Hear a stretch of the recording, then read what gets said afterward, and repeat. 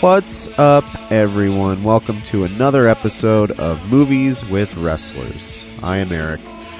This week, Connor and I are talking about the movie Blockers. It's a John Cena flick, and it's going head-to-head with Baywatch from the last episode. There's a little bit of audio leakage in this one, too, just like there probably will be in the next couple, but we're working through it. This one was a longer episode. It took me a while to get it all cleaned up, but I think I did a pretty good job, so hopefully you enjoy it. I liked this movie. We'll get into that, and we'll see which Mitch wins, because both The Rock and John Cena's characters are named Mitch, so it's a battle of the Mitches. Bitches. I'm going to quit talking. Let's just get into the episode. Here's Blockers. Blockers. Oh. I think this movie was actually called Cock Blockers. It was, yeah. There was an emoji rooster. Yeah. Fitting. Because a lot of this plot is driven by emojis. Yeah. By overread emojis. I overread as in overheard. I don't think overread is a term, but I just tried to use it as if it was. Well, I think you just coined it. Shakespeare. That's what Shakespeare they say, right? is what they call me. You coined the term. Do they call you that? They should now that I've coined this term. I'm going to call you that. Young Shakespeare. What did you think, just first, right off the bat, what did you think of the movie? So much better than I expected it to be, honestly. I know. I actually kind of enjoyed watching it. It was going to be. Yeah. Well, it was definitely like in the same vein as Baywatch. Like it's the same kind of movie. Mm-hmm. Same like type of movie. But yeah, I enjoyed it. I've actually seen it before, and I just rewatched it now. Like I think I saw it when it first came out on DVD. And remember, like, I don't remember thinking like super fondly of it, but like as I've watched a lot of bad movies for this podcast, and this one wasn't as unenjoyable as the others. I actually laughed a couple times. This is like a very good weekend afternoon movie. Or the category I put it in, like, yeah, like just so decent, and like it's funny enough, but it's low stakes enough that you can tune out if you need to, and like, yeah, like you don't have to pay super close attention. You can come in and just kind of enjoy the laughs. So the plot of the movie is three parents are it starts out with the three parents, which is John Cena and Ike Barinholtz and Leslie Mann, which might be the Apatow connection. I know Seth Rogen produced it, but I knew there was some sort of Apatow connection to this movie, and maybe it was his wife. But yeah, I think I kind of same production consider company. All the like Seth Rogen and Evan Goldberg produced movies as like, in a grand sense, they're also produced by Apatow. Yeah, they're adjacent for sure. It starts out with them dropping their daughters off to school for their first day of school. It's a flashback. And I think the first like laugh that I got out of it was when they're dropping him off, and Ike Barinholtz like, "You guys want to grab a drink?" And he says it like 2 or 3 times, and they're just kind of like ignoring him at first, and then eventually she's like, "Is he asking if we want to get a drink?" And Cena's like, "I hope he means coffee." Dude, it did start strong. It like the 1-2 punch of the very sweet home movies of the kids, and then immediately to the "Do you want to get a drink? Do you want to get a drink?" is like exactly like the entire tone of the movie. Yeah, no, it's like totally. All this like super reminiscent nostalgia and like empty nest syndrome, and also just like fucking stupid and silly. Yeah, like let's get a drink at 9 a.m. You don't see Ike Barinholtz in a lot, do you? Or am I just out of touch? He's in a lot of TV. Yeah, no, totally. Around this period, he was in a lot of stuff. Yeah, I just mean like in this sort of a role where he's like kind of a co-lead. Yeah, I think he's the slacker best friend or whatever. Yeah. He's a very likable dude, I think. He is, man. I don't know. In like his timing is just so good. Yeah. And I think he was on Mad TV, right? Is that what I remember him from? Definitely. Mainly. Yeah. So I don't know. It's cool like seeing him in a role where he can like actually flex his comedic chops in like a more than just a couple of lines type of role. Because that's what I'm used to seeing him in. Like this movie, he actually has a character that has like a character arc. Yeah, totally. Like, and he actually gets to like act in a couple scenes. He gets to act and like he gets to have his turning point moment, which is cool. So right off the bat, like as far as casting goes, it's like an interesting cast, I would say. Mm-hmm. As far as the three leading adults go in the movie, because like Cena definitely hasn't acted a lot at this point. Like he's been in movies for sure, but this is like, I feel like this is coming off the heels of like Trainwreck, when he got the Trainwreck movie. Yeah, definitely. And that was like his big break into acting. I think that's like his Scorpion King to the Rock. Wow, those are two different movies too. No, yeah, totally, like way different movies, but like as far as like I'm what, with you. Yeah, like that level. Because I think before Scorpion King, The Rock, he was in The Mummy 2 for like a hot minute. He played the same character, I think, in the second Mummy. Right. But he wasn't like a big role or anything. That was just like his big. I don't know. Maybe there's another one. Because The Rock, I guess the Scorpion King's not like a big movie. It was like a blockbuster type movie, though. It definitely was. And it's like, I remember, I don't think I've ever watched it, but I had the VHS in my house. You know, like, it definitely was seen by a lot of people. Yeah, well, I remember when it came out, I definitely liked it more than I liked the Mummy movies. Granted, I was like 8, but I remember liking the Scorpion King and thinking like, "Oh, The Rock is cool." And then his other, when he like first started, when he made the transition from wrestling to acting, because I think he still had a foot in wrestling when he was doing like Mummy and Scorpion King. And I think he was on his way out, but that's when like Walking Tall came out and The Rundown, that like really kicked The Rock into his acting career. Yeah. How far was that before Be Cool? Be Cool was like 2005 or 2006, I want to say. So it was like leading up to that. Yeah. I want to say maybe a year or two before that movie. I haven't seen that one yet. I mean, it has its flaws. It's a sequel to Get Shorty, right? Yeah, it is. Dwayne's pretty decent in it, but it is way longer than it needs to be, and not as funny as it thinks it is. Yeah, I could see that. One of the first lines that made me like actually laugh out loud was all the daughters are like talking about how they're gonna have sex on prom night, and they're talking about like what gets them in the mood, and she's like, "I'm gonna light that candle that gets me horny," and I think it's Cena's daughter is like, "All candles get me horny." Oh my god, yeah. Which is just funny. I wonder if that's true. If like, because like candles definitely don't get me horny. I wouldn't say they got me horny. They could help in getting me horny, though. You think so? To me, it wouldn't make a difference. I don't think they're enough on their own, but I think they're a nice compliment. I just think it's funny that the idea of something that's like traditionally very girly, like candles and nice scents and stuff, is all it takes. All candles get me horny.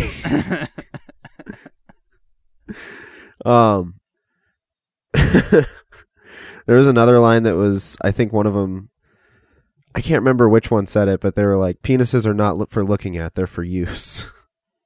I didn't even hear that. That sounds like it was Sam. It was Ike Barinholtz's daughter. Yeah, I think so. Which, honestly, I kind of agree with that, because I've always thought that dicks are like the ugliest thing in the world. They're not equipment that was designed with aesthetics in mind. No, not at all. Hannibal was in this movie again. Hannibal was what I thought was going to be the only through line to this movie, and the previous one. Well, it wasn't though. It wasn't, because both The Rock and Cena are named Mitch in these movies. Yeah, that wasn't on purpose. That just happened. And it wasn't until that happened organically. The end of the movie that I realized it. I didn't realize it until you pointed it out, honestly, like, because I'm so bad with, like, picking up on what characters' names are. Like, unless it's a TV show, I'm not going to remember what the names of the characters in a movie are. Yeah. I just don't spend enough time with them. So that's why, like, when I talk about movies, I talk about, like, I call all the actors by the actor's name. Yeah. Well, and especially like, when it's like, when it's a really nondescript white name that they have to give because it's just, they can't use John Cena as his name. Right. Speaking of which, this has nothing to do with the movie or anything really, but have you noticed, and there's a couple different actors that do it, but Charlie Sheen, for example, almost everything that Charlie Sheen is in, the character's name is Charlie. Oh yeah, I think Tony Danza does that too. Tony, yeah, Tony. Totally.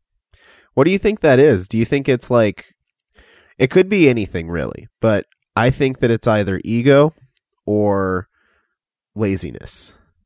I think it's closer to the laziness end of the spectrum.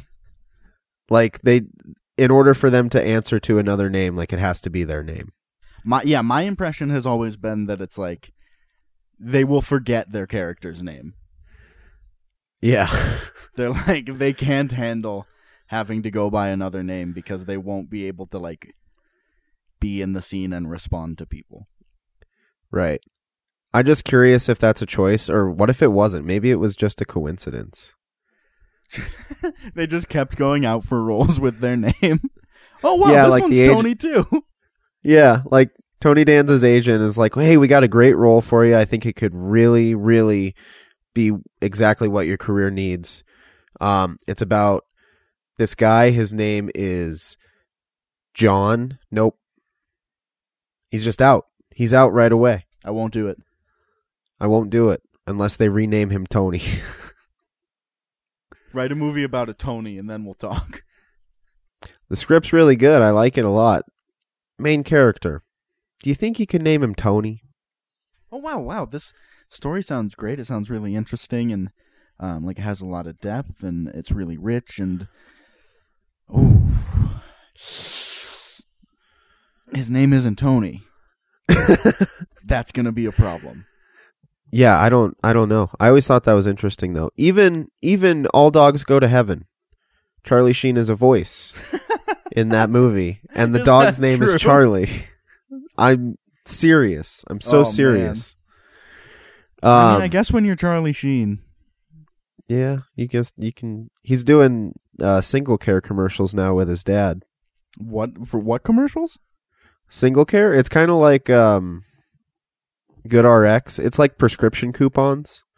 So like if your insurance doesn't cover like a certain amount of a prescription, or like you still have to pay a lot out of pocket, you can get these coupons. Started out with just Martin Sheen doing them, and then Charlie Sheen got into it too. Wow. It's very interesting because I haven't seen Charlie business. Sheen in anything in a while. I don't pay like super close attention, but I haven't seen him in anything big in a while.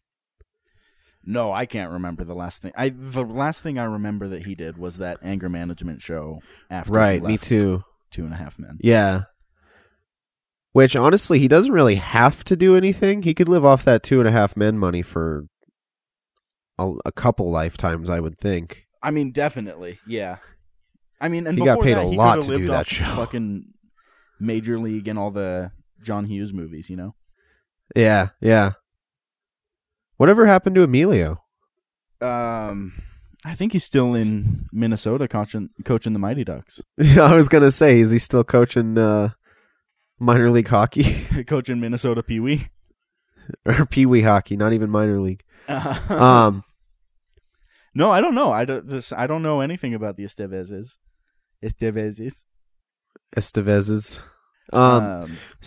You know what's weird?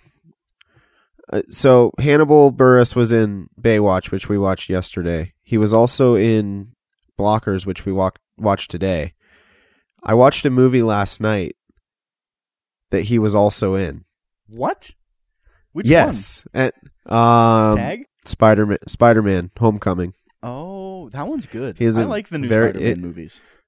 I do too, man. I thought they did a really good job with Spider-Man. After, not that like Sam Raimi and whoever did the Andrew Garfield ones didn't do a good job. Like those movies are fine. Yeah. Like they scratched the Spider-Man itch, but I've always thought that Spider-Man looks too old, and I've always wanted them to put like an actual teenager in that role. Well, and I'm glad they did. And Tom Holland is so good. He's really good. I was watching this. There was this movie that I had seen when it was playing at the Myrna, like when we were in high school, right? But I totally forgot about. But it's that Ewan McGregor movie, The Impossible, where they're like in, I think, Thailand maybe, and they get hit with a monsoon, and like it just like levels everything, and it's the family trying to find each other amid all the chaos and stuff. It's crazy. But Tom Holland is the kid, and he's got to be like 13 or 14, and he's incredible. He's maybe the best actor in the movie. It's crazy. Oh my gosh. Yeah, and he's like British or Australian or something like that, right? He's got an accent, but he pulls off the Brooklyn accent pretty well. Like it's not too over the top, but it's there. It's like subtly there. Yeah, totally. And I always think that that's impressive when an actor can do that, because like I think I can do a decent British impression, like an impression of the British accent, because there's a bunch of different ones that you could do. But I think overall, like I can do a pretty good one. I don't think that I could do one convincing enough to where, like, if I were to act on a British TV show or in a British movie, I don't think I could do it convincing enough to where other British people would be like, he's British. Right, and certainly not like regional in the way that they pay attention to regional accents in England. Like, yeah, totally. But Hugh Laurie did a good job in House. I never knew that dude wasn't American till I watched that, I think it was Flight of the Phoenix, where they're stuck in the desert and they have to get that plane started. He's in that movie, the fucking McConaughey movie? I can't remember if, it was McConaughey, I think. I want to say it was... Was that Sahara? I think you're thinking of Sahara. I'm thinking of a different one. But it's like the same... Armageddon Independence Day kind of thing? No, I honestly, it's been so long since I watched it. I think Randy Quaid was in it. I think Randy Quaid was the lead. Not Randy Quaid, Dennis Quaid, the other Quaid. Right, the not insane Quaid. Yeah. But I think he was the lead in it. But yeah, Hugh Laurie was in it. They have to like get this. They're stuck in the desert, and they have to get this plane to work to get out of the desert. Mm. It's been so long since I watched it, but I think it was called Flight of the Phoenix. Unless I'm remembering, that is also the plot of Sahara. So yeah, no, and they came out. I remember this when I watched the movie, but they came out like pretty close together. And I remember they had like very similar plots. But I think Sahara is the McConaughey one. I don't know, man. It does happen quite a bit though. Like I was thinking of another instance of that recently, where it was like, this is the exact same movie pretty much, and it has the exact same person in it. Whoa. What was that? I don't know. I can't remember. I wish I could. It was pretty recent though. It was like within the last 5 or 10 years, I would say. Huh. Well, I guess we'll never it know. does. I think it just is a matter of like certain movies they probably filmed it like a year or two before they filmed the other. It just took longer for it to come out because you know how the movie biz is with distribution and figuring out all that shit. Like, one studio will be making a thing, and then another studio will catch wind of it, and then they're like, "We got to get one out before then." Yeah, exactly. Like they think that's what kind of sucks about at least the blockbuster movies, and not like the indie darling movies. Is like they're almost always so obviously just for profit and just to make money. Like. And don't really care about the actual story or anything like that, which I would say like some of the movies we're probably going to watch in this season are going to be like that. I have a feeling. I can think of at least one. Which one? I'm not here to spoil. Okay. We'll get to it. I gotta look at the list. I could probably guess. Anyway, back to Blockers. Dude, so most of my notes are just lines that I thought were funny, which I think is a good sign if your movie's a comedy. Yeah, but same here. There's the first scene where they're like reading the emojis and stuff. Uh-huh. And there's the one where like it's drooling, and Ike Barinholtz is like, "That's not drool, that's cum, my man." And John Cena just goes, "Stand down." Stand down. Yeah, Cena's definitely playing Cena again. But like, what Cena would be like if he did have kids? Yeah, because that's kind of what I'm like. Just knowing, I guess, more than I should know about John Cena's personal life, and how I know that he doesn't want kids, and like his attitude towards kids, like seeing him as a dad is very interesting to me. Yeah. I can't really explain why, but everything you hear about him is that he's like a very controlling, like structured, to be generous guy, and that comes across in this movie. No, definitely, sure. Definitely. He also, what I'm noticing is like he's surprisingly willing to be the butt of jokes. In pretty much all of his totally. movies. Yeah, and I think he understands what kids think are funny.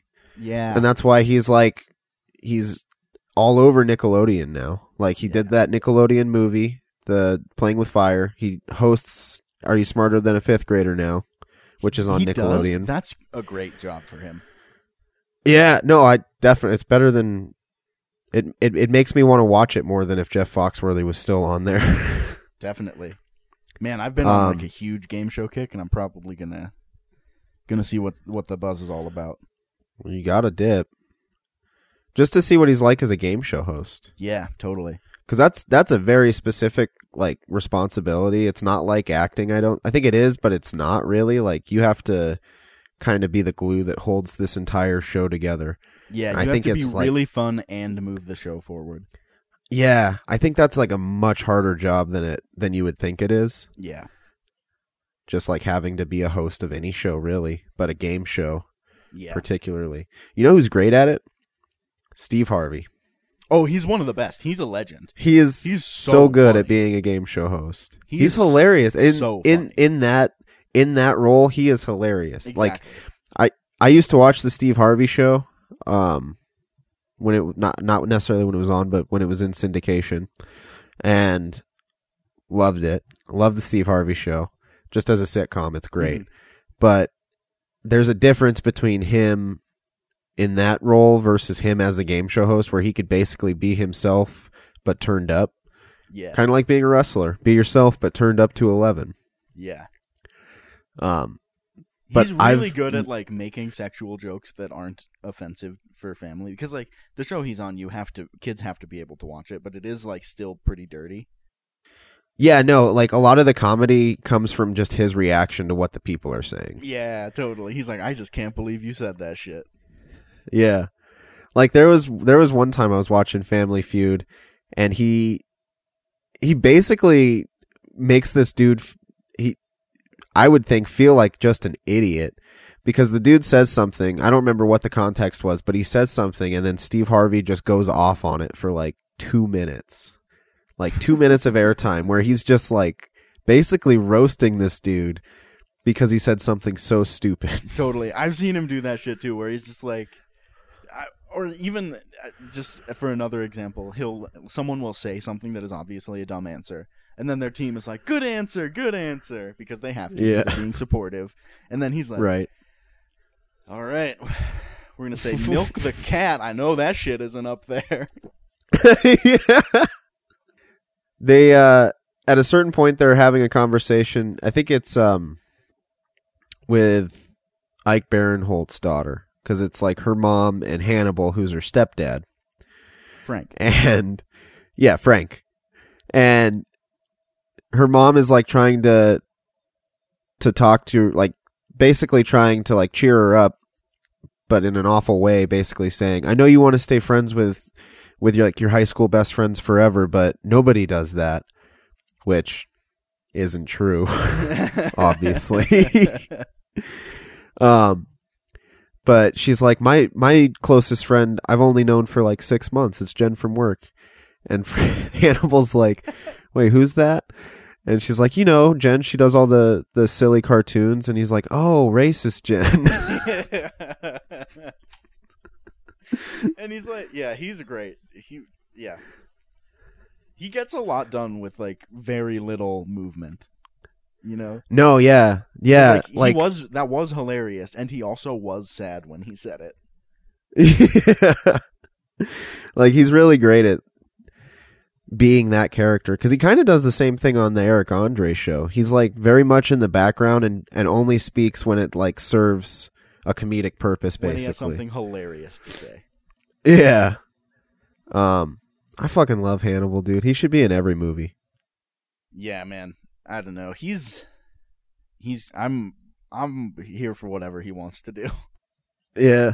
I just thought it was super weird that 3 movies, random movies, I mean, sort of random. We chose to watch Blockers and Baywatch for the podcast, but like, I was randomly watching that Spider-Man movie, and he was in every single movie.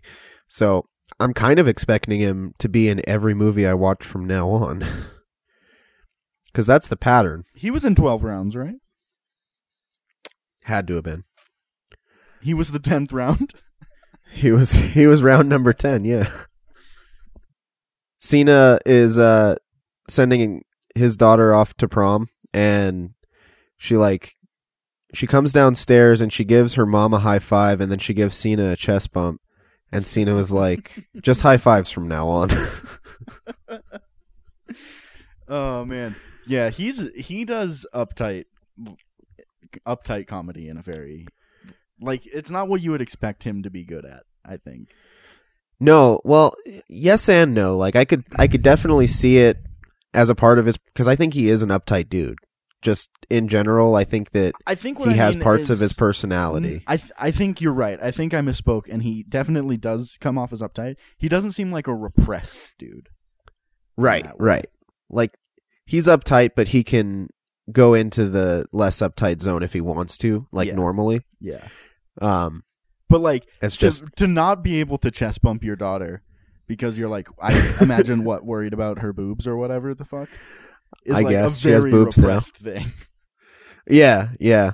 Well, like, even the scene where he's going into her room and he finds what he thinks is her vibrator, and it's like her toothbrush. Which, question: who keeps the bottom part of their toothbrush in their underwear drawer? Someone who also uses the toothbrush battery as a vibrator would be my asked guess. And answered. Yeah, no, definitely. Dude, when he's like eating the underwear that he thinks is his wife's like a donkey, that's great donkey acting. Dude, that was supreme donkey act. Like, the sounds, everything. It was perfect. That got a laugh out of me for sure. And that's like I think that's one of his first scenes in the movie, apart from when he's like dropping the kids off for their first day of school. Right. Also, he doesn't introduce himself to the other parents as Sam's dad or so and so's dad. He introduces himself as their hero. Yeah, that's my Kate. I'm her hero. Yeah. Which is such a John Cena thing to do. Oh man, it is. He has a cape for sure. He has like a number 1 dad cape. Oh, for sure. Like a jersey. It's a football jersey. Yeah, totally. So years pass, and now that their daughters are in high school, and you get the impression that they haven't like kept up with each other. One, because Ike Barinholtz nowhere to be found, but when they're having the party before prom, Cena goes up to Leslie Mann and is saying like, "Hey, you never came to hot yoga. I ended up having to eat that 2-for-1 Groupon." And he seems legit upset about it. Just like, you could have just said no, I would have found someone else. Well, the fact that it's a coupon and he's eating it because she didn't show up. Yeah, I really took a loss on that one. Yeah. Oh my gosh. Another good line they all three of the girls decide that they're going to have sex on prom night. Like they make a sex pact. It's the whole plot of the movie. And one of them brings, like, they know that Leslie Mann's daughter, I can't remember any of their names, so I'm just not even going to try. Julie. Julie. They know that she's going to try to have sex with her boyfriend tonight. And so they bring coconut oil for lube. And dude, this joke is so good. Yeah. And it's like hating on a candy bar that is useless. But she says it's great for lube, and it also makes blowjobs taste like Almond Joys. And she's like, thank God it doesn't taste like mounds. I'd rather eat 10 dicks than eat one mound. And honestly, I agree with that, dude. Fuck I do too. I think a lot of people do, because like working at a grocery store, I order candy, and I definitely don't sell a lot of mounds. Like whenever I get mounds, I'm upset because I have to figure out a way to move them. It's a whole thing. Put them in the reduce cart. Anyway. How do they sell on Halloween? What's that? How do mounds sell around Halloween? Better? They don't. They just don't. Wow. The only way a mound is going to sell on Halloween is if it's in a variety pack with other better candy bars. That is the only time I've ever once in my life had a mound in my house. Is because I wanted Snickers. They're useless candy. I could give you a list of useless candy. I Bings? wish you would. The fuck is a Bing? The fuck is a Bing? And why are people buying? It's called Bing? It's called Cherry Bing. I don't know what they are. I've never heard of it. I've never ordered it because they don't sell. Oh man, I could talk mad shit about candy. I don't eat candy Good anymore. and Plenty's? Good and Plenty. Forgot about those. Those are like they're kind of like Mike and Ike's, right? Yeah. They're just, like a less good Mike and Ike. They're just black licorice flavor. Oh, gross. Yeah, man. Fuck black licorice. Dude. How about that? Thank you for saying what needed to be said. Why? I mean, just what's the point? If we figured out how to make licorice taste good, which is the red licorice, then why do we need the black licorice anymore? Well, I think it is a dying candy, because the only people I know who like black licorice were children when black licorice was the only candy you could get. Yeah. Man, we're taking hard stances on candy in this episode. I got passionate feelings, man. It's a much larger percentage of my diet than it should be. You know, it used to be for me too. I probably haven't eaten candy in the better part of a year, I would say. Oh man, I haven't eaten candy in the better part of an hour. While we're on it, give me your top 5 candy? Snickers. It could be anything. Snickers, Hi-Chew, I think. Ooh, Twizzlers. And then it gets a lot. I think gummy bears are up there. Okay. Gummy bears, huh? Yeah, I just got to be... I don't know. The number 5 is tougher. I get a lot... You know, I more have candy tiers, you know? Yeah, I could see that. I understand. So it's hard to itemize them in that way. Yeah. Because, like, I'm gonna Snickers is my clear favorite. It has been since I was a little kid. But... I think it's really interesting you haven't mentioned anything about a peanut butter cup yet. That's because... I have a binge eating problem, and it's tough for me to eat a bunch of Reese's peanut butter cups in a row. It's tough on you, or it's tough for you to do it? Yeah, I just don't enjoy it as much. Oh, okay. Fair enough. I'll do it if that's all I have. I'm not. Well, I'm not above. That's why they know that that's a problem. That's why they only put 2 of them in a package, unless you buy the big bag. Yeah. With the minis. Yeah. And I don't like any of the like big cup varieties. I think the perfect ratio for peanut butter cups is the minis. Yeah, they're good, bite size, easy to, yeah. Yeah, mine's definitely different than yours. I would say, just off the top of my head, I'm going to throw Reese's peanut butter cup in there. I'm going to say Tootsie Rolls. Any form of Tootsie Roll. Dude, Tootsie Rolls goes up to number 2, and then everything else slides. It's Snickers and Tootsie Rolls, and then everything else. I was surprised you didn't say Tootsie Rolls. Fucking believe I've eaten 100 pounds of Tootsie Rolls in my life, dude. I'm 3% Tootsie Roll. I'm very picky about my candy. If I get a chocolatey candy, I have to get a fruity candy. Me too. To balance it out. Yep.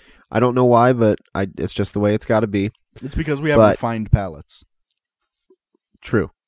I'm gonna say peanut butter cup, Tootsie Rolls, 100 grand. Those are top three for 100 grand is chocolate. An inspired choice, dude. 100 grand. 100 grand in a long while.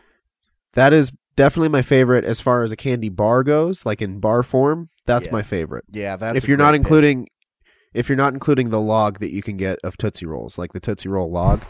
If you don't include that in the bar category, then I'm going to say I do too, but I'm going to not for now. So I'm going to say 100 grand Tootsie Rolls, peanut butter cups. And then for the fruity side, it's going to be Starbursts. Ooh, great pick. Particularly the pink, because I love the pink. And then Twizzlers Nibs, my favorite road trip candy. I include, when I say Twizzlers, I mean all varieties. All types, yeah. I really only fuck with the nibs. I will eat the red, like the vines, if it's all that I got, or like the twist apart ones where you can do like little strands of Twizzler. Yeah. But if I'm choosing, it's gonna be the nibs. Yeah, man, the pull apart Twizzlers are lowest on the ladder for sure. You think so? I do. Yeah. I think they have a time and a place. They definitely do, but it's the least frequent time and place of all Twizzler varieties. True enough. I like to take the Twizzler vines and cut them up into nibs of my own. So it's nibs, but the long way of doing it. Yeah. That's like a thrifty candy shopper's move. It's just I like the nibs. I think they mark up a little bit. I think they're a little more expensive because you can, but they're harder to find. Getting like just a smaller package of the nibs, you usually can only find those big bags of them. There were a lot more of those around when we were kids than there are now, I think. Yeah, I think so too. Because like nowadays you can find them, but mostly what you're going to find if you're on a nib hunt is going to be those big bags. So and then you have to put those into your own tiny Ziploc snack bags to get I think cutting up the regular Twizzlers to make nibs is definitely a thriftier way of doing it. if you're trying to save a dime or two. Yeah. Yeah. And then I'll throw traditional. Yeah. I'll throw traditional Skittles, just the regular red Skittles, into the mix as well. But those are my top three on the chocolatey and the fruity. And then I always got to have one of each. Yep. If I'm eating candy. Yeah. I mean, it's like you got to have, if you're having a lot of meat, you need some starch in there too. Exactly. And I grew up on a meat and potatoes diet, so it bleeds through into my candy preferences too. Yeah, dude. I will say I don't miss candy all that much. I did at first when I first stopped eating sugar. I missed candy a lot. Yeah. But the Quest makes a Hero bar now that is very much like a Butterfinger. So it scratches the itch for me when I do crave like a candy bar. Yeah. It's all protein. You're on the right path here, but I'm gonna just keep eating candy for a while, I think. Oh no, you do you. I had a good run, like when I was like 20, I didn't drink any soda and I didn't have any candy for almost a whole year. Soda'd be tough for me to kick. So, dude, we don't even have to get into it. I have a problem, is what I have. I do too. I think I drink diet soda, but I mean, all that aspartame that I've ingested over the years has got to be just killing me from the inside. Yeah, dude. Like, it's definitely not good for me, and I should quit. Dude, I've tried. I was talking with someone about this earlier this week, and it really is like you just got to choose. I mean, if you're going to have any of it, you just have to choose diabetes or cancer, basically. Yeah, basically. I would go with diabetes over cancer, I think. Yeah. Me too. Diabetes is manageable. Yeah. But what am I going to do? I love Diet Pepsi. Yeah, man. Fuck, here we are out in the candy weeds. Out in the Twizzler weeds.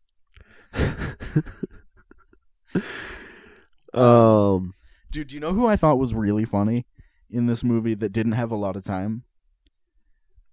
Was Colton Dunn, who played the limousine driver. That dude was great. Like one of his first lines is just like, "All right, y'all sit down now. It's all fun and games until the decapitations. I can't have I wrote another that down dead too. Girl on my conscience." I wrote that one down too. Oh, that's insane. Well, he gets introduced because they're all in the limo and they're in the back seat and they're like drinking champagne and beer and stuff. And he rolls the window down. And he's like, "Is there underage drinking going on back there?" So he like freaks him out, and then he makes it clear that he's just joking. Like, you guys can do whatever you want. And they're like, "Okay, great." And they start rolling the window up on him, and he stops it, and he's like, "Not done yet." And then he tells him a story about how like his leg got crushed by something, I forget what. Concrete truck. Yeah, I wrote it down. Like, my leg got crushed by a concrete truck and I never had fun again was the gist of his story. So now he's just committed himself to his dream of ensuring that all teenagers have the best night of their life on prom. Yeah, he didn't go to prom because his leg was crushed by a cement truck. And they give no other explanation than just that his leg was crushed by a cement truck, and now he's dedicated his life to making sure that kids have fun on their prom night. That is fucking so creepy. And excellent, dude. Yeah.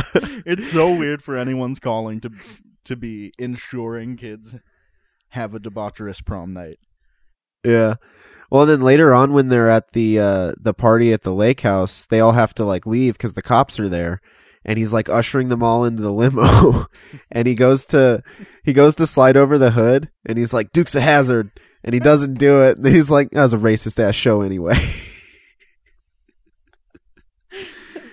Yeah, dude. Yeah, he was great. He had was 3 great. at-bats and hit 3 home runs. It was crazy. Yeah. When they're sending all the kids off for prom, Cena gives his daughter like a little Swiss Army knife and says he gives her advice on how to use it. Like he basically thinks she's going to have to use it. And he says, what does he say? 1 shot to the groin, stab and drag. Stab and drag. And it made me a little queasy. It made you laugh that hard? No, just like, oh, I'm sensitive. Like if I see somebody get hit in the nuts, like on TV or something, like I kind of feel it. You're sensitive to ball trauma. It's like, yeah, the visual of it, just it makes me hurt. Yeah, gives me an uncomfortable feeling inside. I don't have a ton of that, thankfully. That is lucky. Like I can't enjoy ball humor, like ouch my balls from Idiocracy. I can't enjoy any of it because it's like, ouch. Yeah, I mean, balls. It's not my favorite thing. I don't feel it in my gut that way is all. Yeah, it's really weird. It's like almost like the same sort of feeling as if I were to be hitting the balls, but very, very mild. Man, strong it's mirror weird. neurons you got. I guess. Is that what that is? I'm not a fucking brain scientist. My understanding is that mirror neurons are what allow you to empathize with pain in a general sense, but I don't really know any more than that. I've got very empathetic testicles then. I've always thought that about you. I don't try to hide it. There's a scene where Ike Barinholtz is talking to his ex-wife, and he says something like, "My credit's in the shitter because I bought your mom a wheelchair." And she's like, "She's going to pay you back." And he's like, "What, is she going to pay me back with crackers she steals from restaurants?" Which is just an excellent senior citizen joke. Oh, yeah, that's good stuff. That's so funny. One of my favorite Ike Barinholtz lines is like, it honestly isn't as good a joke as that, but the way he delivers it is so funny. Where they're trying to convince Leslie Mann, I think, to or they're like there to warn Leslie Mann about the kid sex pact, I think. And they have, she like gives him a coffee, and he's just like, this is soy creamer? Are you sure? It's pretty friggin' rich. Yeah. I almost wrote that down. It's like, it's not even a joke, but it just made me laugh so hard. Yeah. It's not, that's the thing. It's like not even fun. It's not even like actually a joke, but it's just like, yeah, no, I know what you mean. I almost wrote that down, but there are so many lines. Like, this is just a movie full of great lines. I think what's so funny about that soy creamer line is just the way he delivers it, because it's like, he puts an inflection on it that's like almost like he thinks that she's lying to him, and then he's angry mad about it. Yeah, don't fucking like, lie to me. Are you sure this is pretty friggin' You sure rich? This is soy creamer? Because it's pretty friggin' rich.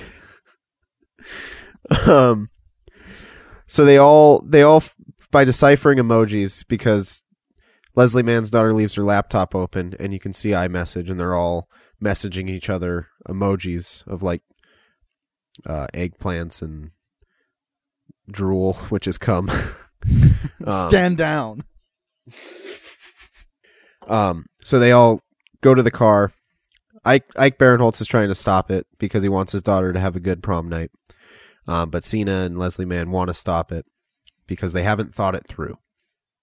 Which, granted, I think her daughter did think it through and like decided that she wanted to have sex that night. The others definitely went along with it because the other person was doing it. Yes. Which is a good lesson on peer pressure. Steer your own canoe. Yeah. But they all race to the car, and Ike's trying to stop everything, and he ends up locking himself in the car, but the window's down just a touch, and Cena forces the window down. You can't do that. You're not Arnold Schwarzenegger. He just does it. I think that's totally possible. I think so maybe too. I think I could maybe do it if I really tried. Maybe yeah, not. I don't I'm think not the sure window how strong those motors works are. right afterward, but I think it's possible. Yeah. Cena really doesn't like his daughter's boyfriend. They call him the chef because he bakes drugs into everything. Dude, and he is doing too much. Yeah, he is. DMT? recipes. I don't even know if you can eat DMT. I just don't know enough about it. What I do know enough about DMT for is that if you can eat DMT, you shouldn't pair it with Xanax. Probably not. No, I think you're supposed to smoke it, from my understanding. That is my understanding as well, but I'm no chef. I'm no chef either. I feel like I've known dudes like the chef, though. Oh, for sure. I've known a couple of dudes like the chef. Like, even later on when like they're gonna have sex and she decides she doesn't want to, he's like, no, it's cool, we could do like some light journaling or something like that. Yeah, totally. I couldn't tell you who exactly, but I have met that person so many times. Yeah, I think I know a handful of dudes that all amount to that person. Yeah, like yeah. The sum of their parts is that person. Yeah. But like one of the first things that he says, because he meets the kid and he has like a top knot, so he's got longer hair, and he basically tells him to get a haircut, but he's like using himself as the example. He's like, my hair is too long. And he's got like a high and tight military haircut. Dude, when they were at the party, this might be skipping ahead, but when they were at the party, didn't someone make a joke about Cena's haircut where they were like, it looks like you got your haircut in a cop car? Yeah, I wrote it down. It was, where is it? He's like, you're literally, because they go up to the party, and the kid's like, no adults allowed. And he's like, we're not adults. We were just at a party down the street. He's like, oh, you're cops then. And Cena's like, I'm not a cop. And he's like, look at this untucked shirt. Yeah, look at this untucked shirt. He's like, you're literally the coppiest motherfucker I've ever seen. It looks like you got your hair cut in the back of a squad car. Which is just so true. Looking at Cena. Yeah. Yeah, like the fact that the scene immediately before that is them trying to tell him to untuck his shirt and him saying, "It's not meant to be untucked. It looks stupid that way." Look at this untucked shirt. Ike Barinholtz ruins Shane Donahue's moment. It's the only character's name that I actually remembered was Shane Donahue, and he was like a nothing character. He was a nothing character, and he was the most tragic character in the movie. He was, because he just keeps having his moment getting ruined. And like by the same dude. Can you imagine that? Like just some random older guy that you've never seen before just keeps ruining your moment, because he's like it's a build up. He builds himself up and he's like getting ready to do like a crazy breakdance. Like that's the reason he went to prom. He's been working all year for this. Yeah, he didn't go to prom to enjoy himself. He went to prom to have his moment where he breakdances and everybody loves him. And he immediately gets shut down. Now he's like an embarrassing YouTube video. Sick shoes though. Were they? I think I disagree. They were kind of cool. They lit up. He wore a child's shoes. Those are sick shoes if your daughter is wearing them. She has a few that are like that. She likes them. And that's sick. But he's close enough to adult. You gotta. That's fair. I'm just taking a stance to take a stance. I don't actually feel that way. Wear whatever shoes you want, Shay Donahue. One of my favorite, I think the funniest moment in the movie. Hold on, I'm dying. I went down the wrong pipe. I think the funniest part of the movie is when they go to Austin's parents' house to try to find out where the kids are. And Austin's parents, this is Leslie Mann's daughter's boyfriend. His parents, seems like all they do is have sex when their kid's not around. And it seems like they, like they're out of new crazy sex shit to do. Yeah. Yeah, so like they walk up and they see people boning, and it's them, and they're having like a prom night fantasy because it's prom night.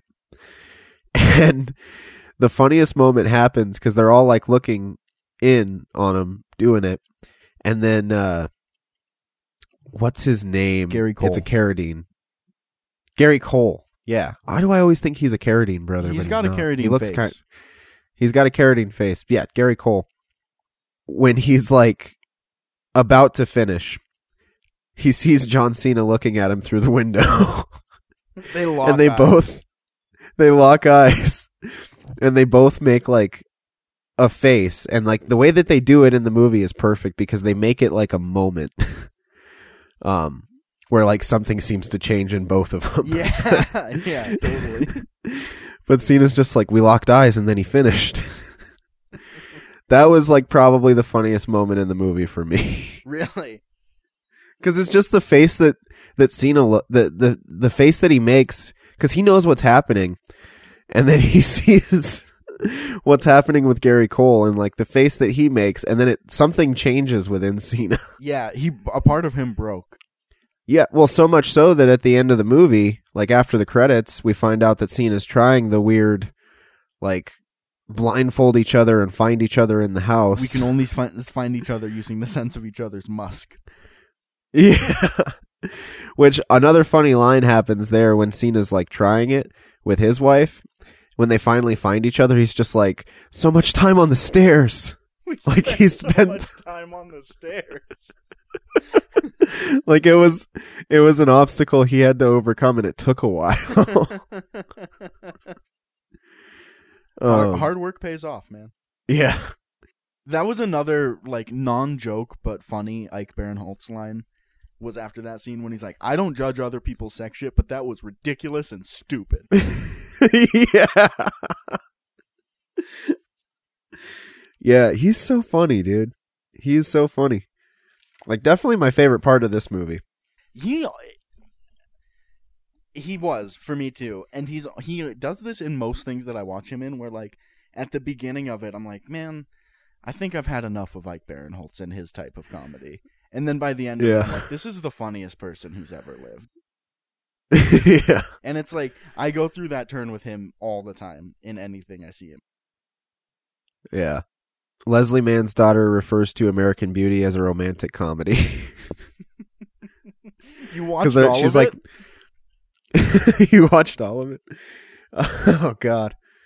Because she's like laying rose petals out. She's like, I saw this in a romantic comedy, American Beauty. I just thought that was funny because American Beauty is very much not a romantic It's neither comedy. romantic nor a comedy. What do you think of butt chugging? So they end up going to the same party where the guy's calling Cena a cop, and in order for them to like gain access, basically the teenagers are telling him that they have to do like a beer bong, which is what they think it is. It's like And how they're undercops "No, have to inhale when they smoke weed with people. Yeah. Yeah, exactly. Like, prove you're not a cop. The other guy doesn't butt chug, which is essentially they put a beer bong up your butt and you get the alcohol that way instead. Which Fucks I've you up never way more, man. I went to college and I've been to college parties and I never saw anybody butt chugging. Yeah, I've never seen it nor done it, and butt chugging was stepping on the scene when we were in college for sure. It was like because nationwide notoriety. Yeah, and I never like knew of it as butt chugging. I knew of people like soaking tampons in vodka and doing it that way. Man, because that it is does extreme. like it. If you go in through that end, you do get the alcohol a lot quicker, I suppose. That gives me the same Still, though- feeling as seeing people drink hand sanitizer. God, I'm like, just do it the right way. We already have a way to do this. We don't need innovation here. if it ain't broke, don't fix it. Yeah, man. Yeah, I can't imagine being in a position where I need a buzz that quick. It where breaks it's my, like- it honestly breaks my heart for people, but Yeah, holy cow. Shameless, that's where I've seen that. When Oh. Frank can't drink, when he has like the things in like the lesions on the back of his throat and he can't drink, right. he makes Carl give him beer that way. God, that show. Anyway, later on they're talking about the Fast and the Furious movies, and Ike is asking Leslie Mann, he's like, have you seen any of the Fast and the Furious movies? Because he's like trying to get her to like run the limo off the road, basically. And she's like, I've seen the Tokyo one, and I've seen the one where The Rock punches a torpedo. Those are the best two to see.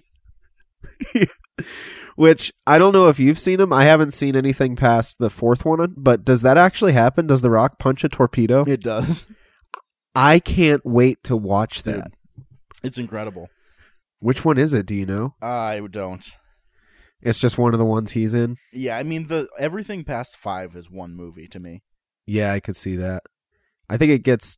I'm excited to delve into it, because I've seen the first 4. Not like crazy about those movies, but They're a good time. I'll watch it. I've watched the first one like many times actually, because when it came out was when I was like first or second grade, and it was like the coolest fucking movie Yeah, man. around. It's actually a big, for a kid. It was like a big source of insecurity in my childhood, was like how little the Fast and Furious movies resonated with me. Really? Yeah, totally.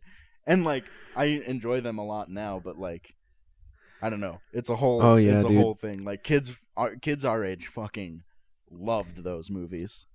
Yeah, no, that was like the thing when Fast and Furious came out, the first one. It was like a thing. When it came out on video, my friends and I we're gonna stay at this person's house. We're gonna get pizza. We're gonna watch Fast and Furious. Like, it was the quintessential sleepover movie. Yeah, man. It was Fast and Furious followed by Need for Speed Underground. Oh yeah, fucking miss playing Need for Speed. Holy cow, I miss being a kid. Dude, I cried. This movie made me cry. And Really? pretty much every movie I've watched since last June has made me cry, basically. But the reason I was crying for this one was because I missed being a kid so much. I'm like, man, they have their whole lives ahead of them.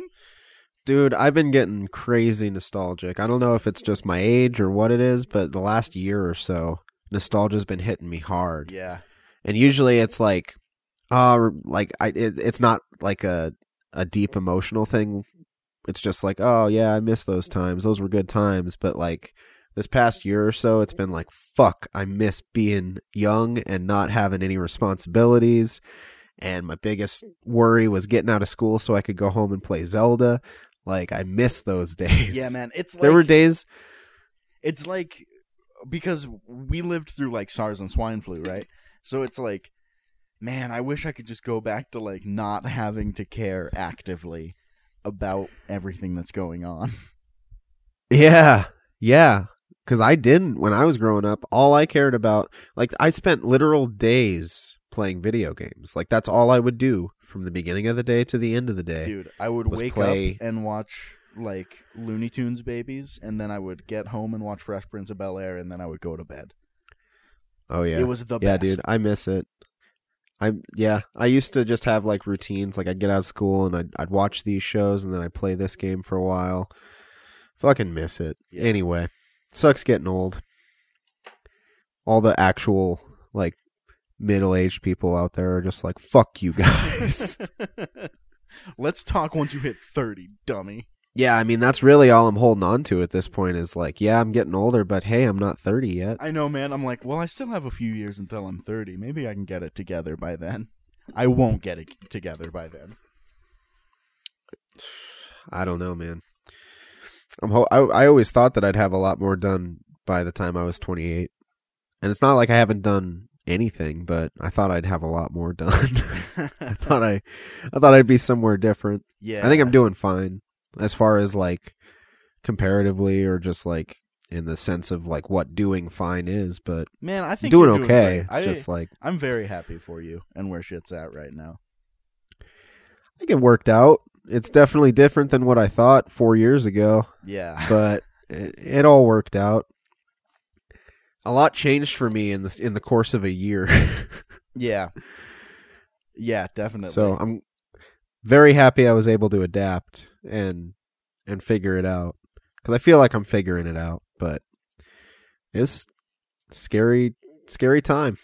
I thought I'd be like 30 at least by the time I had a kid, not 25. Yeah, dude. Didn't expect to have my first kid at 25. I did not. I didn't expect anyone that I was close with to have a kid that early. Yeah. Plenty of people I knew had kids that early, but not that I was like close with. You know. Yeah. Yeah. It's cool though. Like, I think it's going to be neat when she's like 15 or 16. It'll be easier to relate with her, I think, than it would be if I would have waited until I was like my mid-30s to have my first kid. Yeah, totally. Because then by the time they're that age, I'm going to be middle-aged. I'll be 50 or 50 plus. By the time Athena's 18, I'll be 42. Yeah. And I still think that that's like young enough to not get, I don't know. My parents were older when I was growing up. Like when I was 18, I think my parents were like in their 50s. So it was just different. They were very scared about everything. And like, no matter how many times I'd be like, no, it's cool. Like, I understand things, and I think I have a pretty good judgment for a teenager. Like, trust me, they wouldn't, like, at all. Like, even though I got good grades and didn't really do a lot of drugs or, like, get into any trouble when I was a teenager, they still were, like, very, very secure. So I think it'll work to my benefit that I had her younger. Plus, by the time both my kids are out of the house, like, I'll still be fairly young and can still figure out what I want to do for the back nine of my life, as Cena would say in this movie. Which is like, I know he was trying to be helpful, but that's, I don't know, that felt weird to me. It's don't you want to do something before you hang it up? Yeah, it's hard to acknowledge when you're on the back end of things. Somebody, I think it's Ike, says that Cena's not a team player at some point. And he's like, I am a team player. I just chugged a 40 with my asshole. And I think it's funny that later on, because like we know when the butt chugging scene is happening that the kid's not actually doing the butt chugging. Like, he's just pretending. Yeah. But like a good 20 minutes later on in the movie, they actually pointed out, they're like, I don't think that kid was butt chugging. Like it took them so long to realize. Dude, I love how drunk Cena got. Like drunk Cena was very funny. I think he would be. I don't know if he can get drunk because I don't know if an android's body processes alcohol the same way that and a human body would. Yeah, I imagine that there's some sort of filtration. What's that? Does he short circuit? No, I think that he can ingest stuff like that. I think that there's just an intense filtration system that's installed in there that probably converts it to some sort of fuel, if I had to guess. Like when he drinks, it filters out the things that are unnecessary, and then it keeps the things that he can use. Gotcha. He's just a very efficient machine. I think the same goes for food. Like, because as an android, you have to like maintain some sort of like appearance of being human. Play the part. Otherwise, the humans would get scared. You got to like kind of join in on the group mentality. Which means that you have to eat even though you don't really have to eat. They go into it on Star Trek with Data. But I think that when he does ingest things, I think that his body filters it out and puts things, makes use of everything that's in there. Rather than like what our bodies do. Right. Which I'm sure that they do filter things out, but we still get drunk. I don't think Cena would get drunk if he drank. Yeah. I wonder. Do you think tranquilizers work on him? Like if you were to treat him as big game, let's say. Right, and like a dart. Yeah. I gotta think that probably not. I don't know what his skin is. I gotta think probably not, because I don't know if his skin is what sort of material his skin's made out of, but I gotta think it's probably just silicone wrapped around like circuitry. So I don't think that a tranquilizer dart would do anything. Now, if you were to give him something else that would slow his functions down, not like a traditional tranquilizer for like organic beings, but like something that could slow all of his processes down. And maybe if you could keep shoot him with like a USB dart that has tranquilizer code in it. Like that, or even just like a dart that would emit some sort of like electromagnetic pulse that could maybe dart. Fry some of his circuits. I don't know how I didn't think of that. An EMP dart. Yeah. Then maybe. But still a lot that is unknown about androids and how they work. Yeah. Kind of the final frontier. Do you think... kind of is. Do you think that... John Cena will never listen to me talking about him this way, but do you think that if he did hear all of my theories on him being an android, do you think that he would understand? I think that he would compute that it was a joke, yeah. Okay. He wouldn't like think I was onto him and then seek out to destroy me. Oh, yeah. It would be a joke detected moment. Good. Ha. That... I can sleep a little easier at night then, because it's really been troubling me. There is always the possibility that it angers him. Oh. And then he comes at you like an Iron Man suit. But, see, that's the thing, though. He's an android, so unless he has, like, an emotion chip installed, he wouldn't really be angry about anything. He would detect a threat. Yeah, okay. He would detect a threat because, like, obviously they're trying to keep it secret. That's why we haven't, like, heard definitive proof that he is an android. That's why the president has never come out and said John Cena is not an android. Right. But I think that even if he did hear me talking about him being an android, the threat level would be very low because of what my reach actually is. Right. He would just catalog your name and voice and facial features in case he ever ran into you. Right. Let's hope I never run into Cena. Man, for a lot of reasons, let's hope. You know what? Let's hope I do, because that'd be kind of a cool way to die. Actually, it'd be a cool way to go out. Do you know what? You've completely changed my mind already. I totally agree.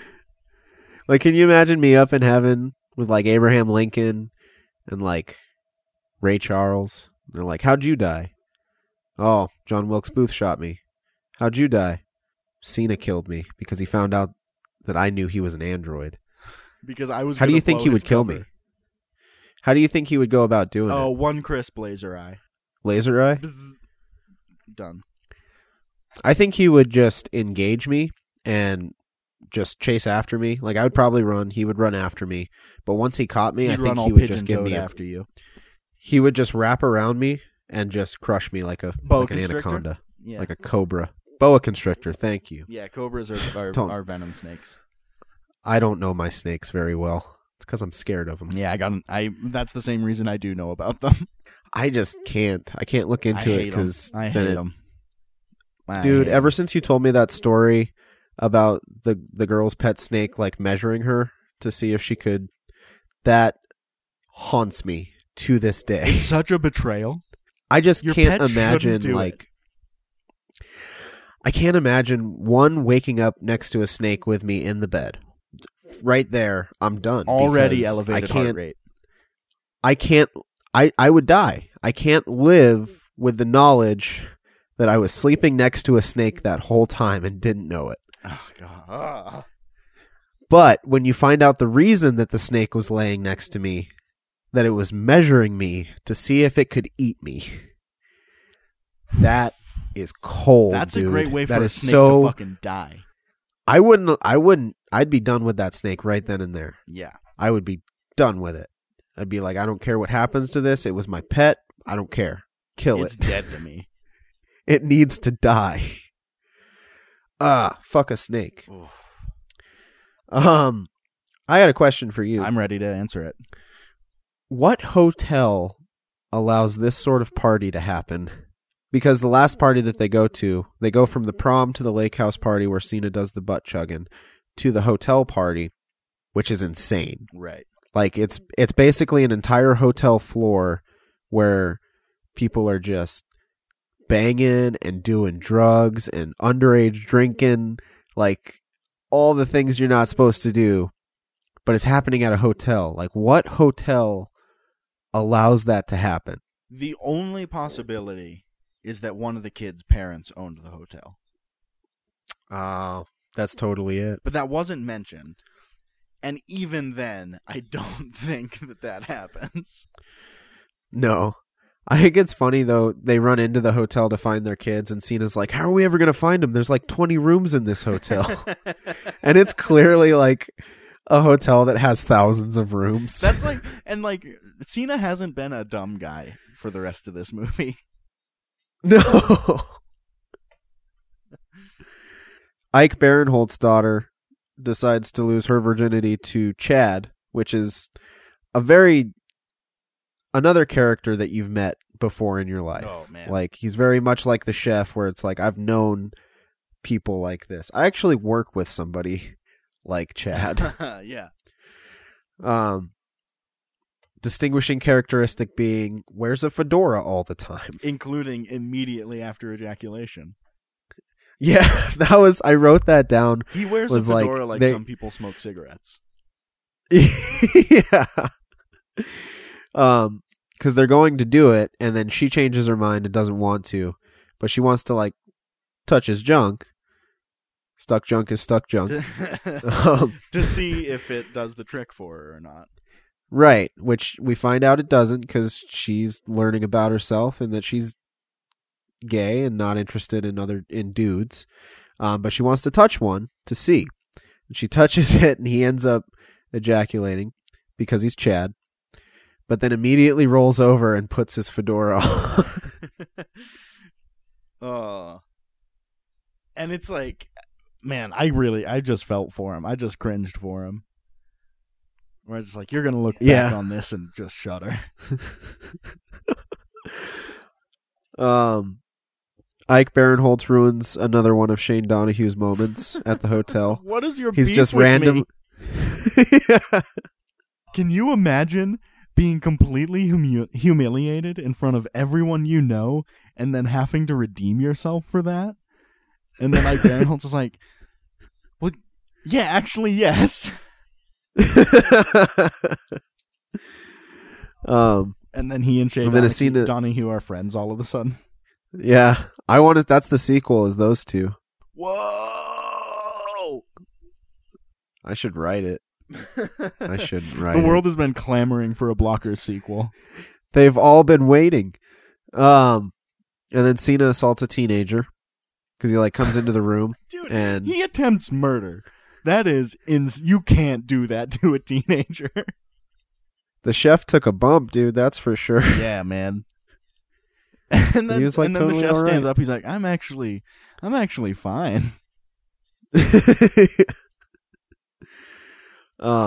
He was pretty funny in this movie, actually. The chef kid. Oh yeah, I thought so.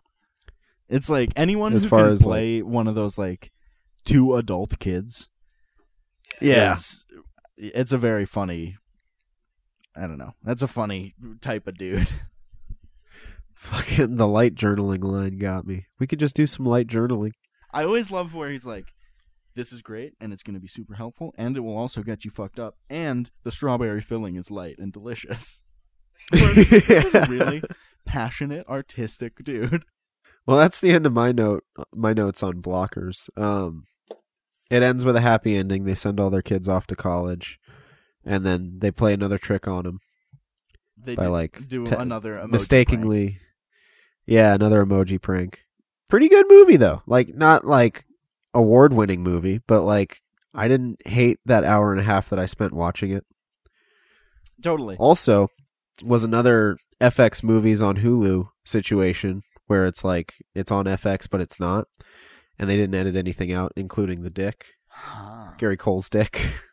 Crazy. I wonder. You think that was really Gary Cole's dick? I do not, but I wouldn't Never be know. surprised. No way of really knowing.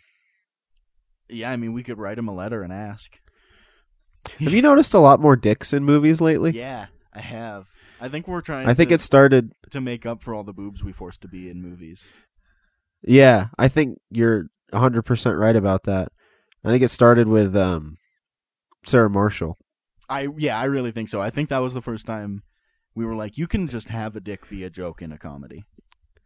Yeah, and then once they realized that, they were like, cool, dicks in every movie. Yeah, totally. Dude, man, I watched Forgetting Sarah Marshall last week, and that shit is still one of my favorites. You don't even have to keep this sentence in, but that's gonna be good for me forever. One of my all-time favorite comedy movies ever. It's top 5 is that of movie. my favorite movies for sure. I've seen it a lot too. When it first came out, I was in high school. Yeah. And that was the movie. I was in 8th grade, yeah. Still holds up too. It really does. That shit is very good. Do you know what? This is kind of just a random tangent. Have you seen that movie Booksmart? That's the Olivia Wilde directed one, right? It is, I think, yeah. I haven't seen it. I've seen previews for it. It's pretty fucking good, dude. Is it? Yeah. I think it's on Hulu. I could probably watch it. It is, yeah. No, it's a kind of similar tone to this. This Blockers I would kind of equate to Superbad for parents, where it's it's just a very transitional life period, but it's also a raunchy party comedy. Right. And Booksmart is, I think this comparison was made a ton of times, but Booksmart is Superbad for women, I think. Effective. Yeah, I think I've heard that. Putting Blockers up against Baywatch, more specifically Mitch versus Mitch. Which Mitch won? Which Mitch is which? That's an interesting question, I think. Because we got to choose a winner of the two. They're very, Cena won the very first different round. Mitches. Very different. I mean, I guess what's the scale where, is it just best acting, or the one that made me laugh the most, or? I think just all encompassing. Just which one? Who's your favorite Mitch? Did you enjoy? Who was your favorite Mitch? Which Mitch did you enjoy watching more? It's really tough. This is way probably tougher than I thought it was going to be. This is probably going to be the hardest matchup of all of them that we have. I think so. This season. And yeah, and I expected it to be way more in The Rock's favor. But Cena's pretty funny in this movie. Honestly. Dude, he is. Like, and he has a little all more of his heart. jokes land pretty well. He has a little more heart than The Rock does. Yeah. I think Cena tried a little harder because, like we were saying with Baywatch yesterday, was The Rock was being The Rock. Yeah, just doing Rock stuff. I think this is the first time as of yet that we've seen Cena step out of just being Cena. Because there's a little bit of Cena there, but he kind of tries to play a different character. Yeah, and yes, I totally agree. He is like a lot more human person than certainly he ever is, and definitely more than The Rock is in Baywatch. And I don't even know which one I enjoyed more. Like, even just movie to movie, they're pretty even for me. Yeah, I would say so too. I think I enjoyed Blockers a little more just because it's not as long, not quite as long, and I think there's a little more like in-depth comedy than just surface comedy. Totally. Like, there was a lot of surface comedy with Baywatch. Definitely. And there's a lot of surface, just kind of like ball humor and like, butt chugging isn't like a deep comedy thing, but there is just a lot more heart throughout. And like, yeah, I would say I think I'm going to give this one to Cena. Yeah. I'm having a tough go time out on a limb. saying otherwise. Yeah, I think I have to agree. Cena wins? Yeah. Shit. This is kind of unexpected. But it's like Cena wins narrowly. Exactly. Yeah, it's like I don't know. I was trying to come up with some like wrestling analogy for it, but I failed. But yeah, it's just like it's like so close. It's like, yeah, and I think it's like Cena won on a 10 count that The Rock was trying to stand at. Like Rock stood up at 11. You know what I mean? Yeah, if we had put Baywatch up against any of the other movies we decided to do for Cena this season, it would have been The Rock all the way, probably. Yeah. I gotta think. Yeah, I kind of expected a clean sweep from The Rock before we did any of these. Like before we watched any of the movies, I definitely kind of expected a clean sweep for The Rock. Yeah, just by the number of performances he's had. Right. Like, but he's honestly, been in way more movies. Cena's percentage of good movies is, or at least good performances, is really high. Thus far, yeah. I don't know. I haven't seen a ton of movies with him, honestly. Like, I've seen this one, I've seen Playing with Fire, and I saw Trainwreck, which he had a very small part in. Yeah, I think those are the big ones for sure. All right, so Cena's up 2-0 right now. 3 more matchups to go. Cena is up 2-0.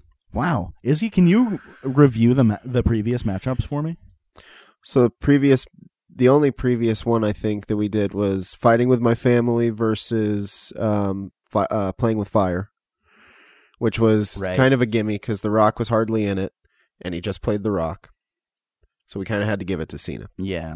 This one was kind of the sleeper. We thought it was going to be hard for Blockers to compete with Baywatch because I liked Baywatch. I thought it was funny, but I enjoyed watching Blockers more. I think I enjoyed watching Cena more in Blockers than I did watching The Rock as the other Mitch. I kind of enjoyed them about equally. I think I would watch Blockers more frequently. Yeah, and I think it's just a more watchable movie. I'm a big believer that movies are too long these days. Like, it's just a firm belief. I think there's a time and place for it. Like, I think that there is definitely a time and place for like The Dark Knight is a 2.5-hour movie, and I think that's justified because of the way that they use their time. Yeah. But a lot of movies, like even like the Marvel movies I've been watching, because I've been catching up on those, like those are too long. Like, there's so much that can be cut out and still make the story make sense and work and be succinct. Like, I think a lot of it is just like some of it might be playing into certain things. Like, we need to put this scene in this movie because to set up a different thing in the TV show. And I think that's another one of the drawbacks of that extended universe thing. Right. But all movies, man, like there's no reason Baywatch needed to be a 2-hour movie. No. Like, easily could have been an hour and a half. That's what I liked about Blockers, was that it was like a good 90-minute comedy. Yeah. Yeah, totally. Yeah, we agree there. shit is too long. Yeah, and it's like I said, it's fine if you use the time well. Like, I think The Dark Knight, yes, but like Inception or Interstellar probably didn't need to be that long. I remember Nolan's first Batman movie being way too long. Oh, Batman Begins? Yeah. Yeah, I think there's definitely a lot they could have cut out, but at a certain point I wonder how much of that is self-serving for like the filmmaker. And I think that is a tendency when just because I've done short films and stuff. Like, I went to film school, so I've put myself in each different position of a film crew. And when you're directing something, especially something that you've written, you tend to get a little self-serving, and then you don't see things that you could definitely easily cut out. You think that it serves the story, but it really doesn't, or there's something you can do to it to make it shorter or work more efficiently. Right. And that is something I think that it comes with age. Like, when you're in film school, you don't understand it, and you're young. Like, if you go right out of high school like I did, I was young. And I think in order to... Really, I think it applies to a lot of art. Like, I think you have to spend the time doing it for one, but I think you also have to do it for a while to understand how it really works. And, like, less is more. Yeah, I think that's a big thing that I've learned in playing music is, like, how to not put the new cool thing that you've learned how to do into the next thing that you write. Just because you want to do it. Yeah. Which is, like, a thing that I've been pretty bad at a lot of times in my life, but like it's something you learn in waves, kind of. Yeah, and it's funny too because like I do that a lot with my songwriting. Like, I incorporate stuff that I've done before because I like it or because I think it's cool, but I almost use that as an excuse to write conceptually like I do. Right. Like, the fact that it's conceptual excuses the fact that I'm using it over and over again. Right, because like then it's like a riff. motif, a musical motif that runs along with the theme. Exactly. But really, that's all art is figuring out a way to justify your shit, because art is meant to be critiqued. And if you can justify why you did something, then it's excusable. Then the worst that anyone can say is, I didn't like it. Exactly. That's why film school is so easy, because you can't fail. You just got to be able to bullshit your way out of it, essentially. Yeah, totally. Like, I passed a photography course because I was able to bullshit my way out of fucking mistakes and oversights. Dude, I didn't finish school, but everything I did finish in school was very half-assed. I mean, same. I definitely cut corners on a lot of shit. I like looking back at the stuff I did in film school. It's pretty cringy, and I don't like watching it because it's like, man, you were young and you didn't understand yet. Yeah.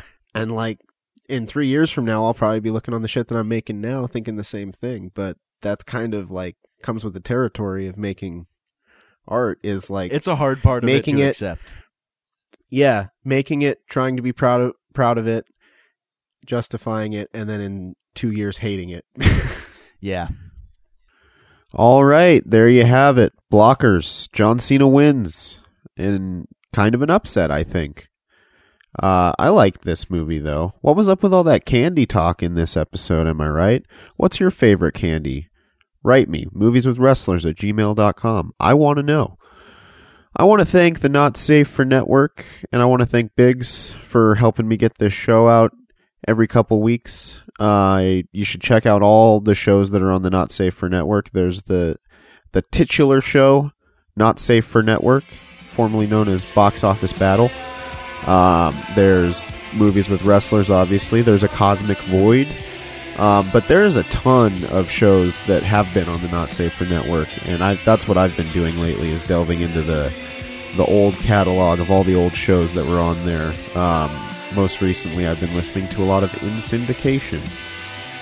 But you can find all of the podcasts that have been on the Not Safe for Network, any podcast app you have. So go check it out. Just Google it, or whatever you do. Just look into it, because there's a lot of great shows on there. I want to thank Panther Car for doing the intro-outro music. It's called Non-Peril, and it's on their album Pomegranate. You should wait until a Bandcamp Friday It's the first Friday of every month, and you should buy it because all of the proceeds will go directly to the artist, and that's pretty rad. I want to thank all of you for listening, and I want to thank Connor for talking about Blockers and every other movie we do this season. He is a saint for coming and talking to me about movies with wrestlers. All right, that's it. See you in a couple weeks. Okay, bye. Subscribe to all the podcasts on our network. Season 3 of Movies with Wrestlers has Eric and Connor answering the question on everyone's mind: who's better, The Rock or John Cena? Every week, a Cosmic Void has Jeremiah and Biggs deconstructing influential movies. Not Safe for Network examines the zeitgeist through rabbit holes, deep dives, interviews, and pop culture battles weekly. And if you need some classic TV talk, catch up on the previous 3 seasons of In Syndication.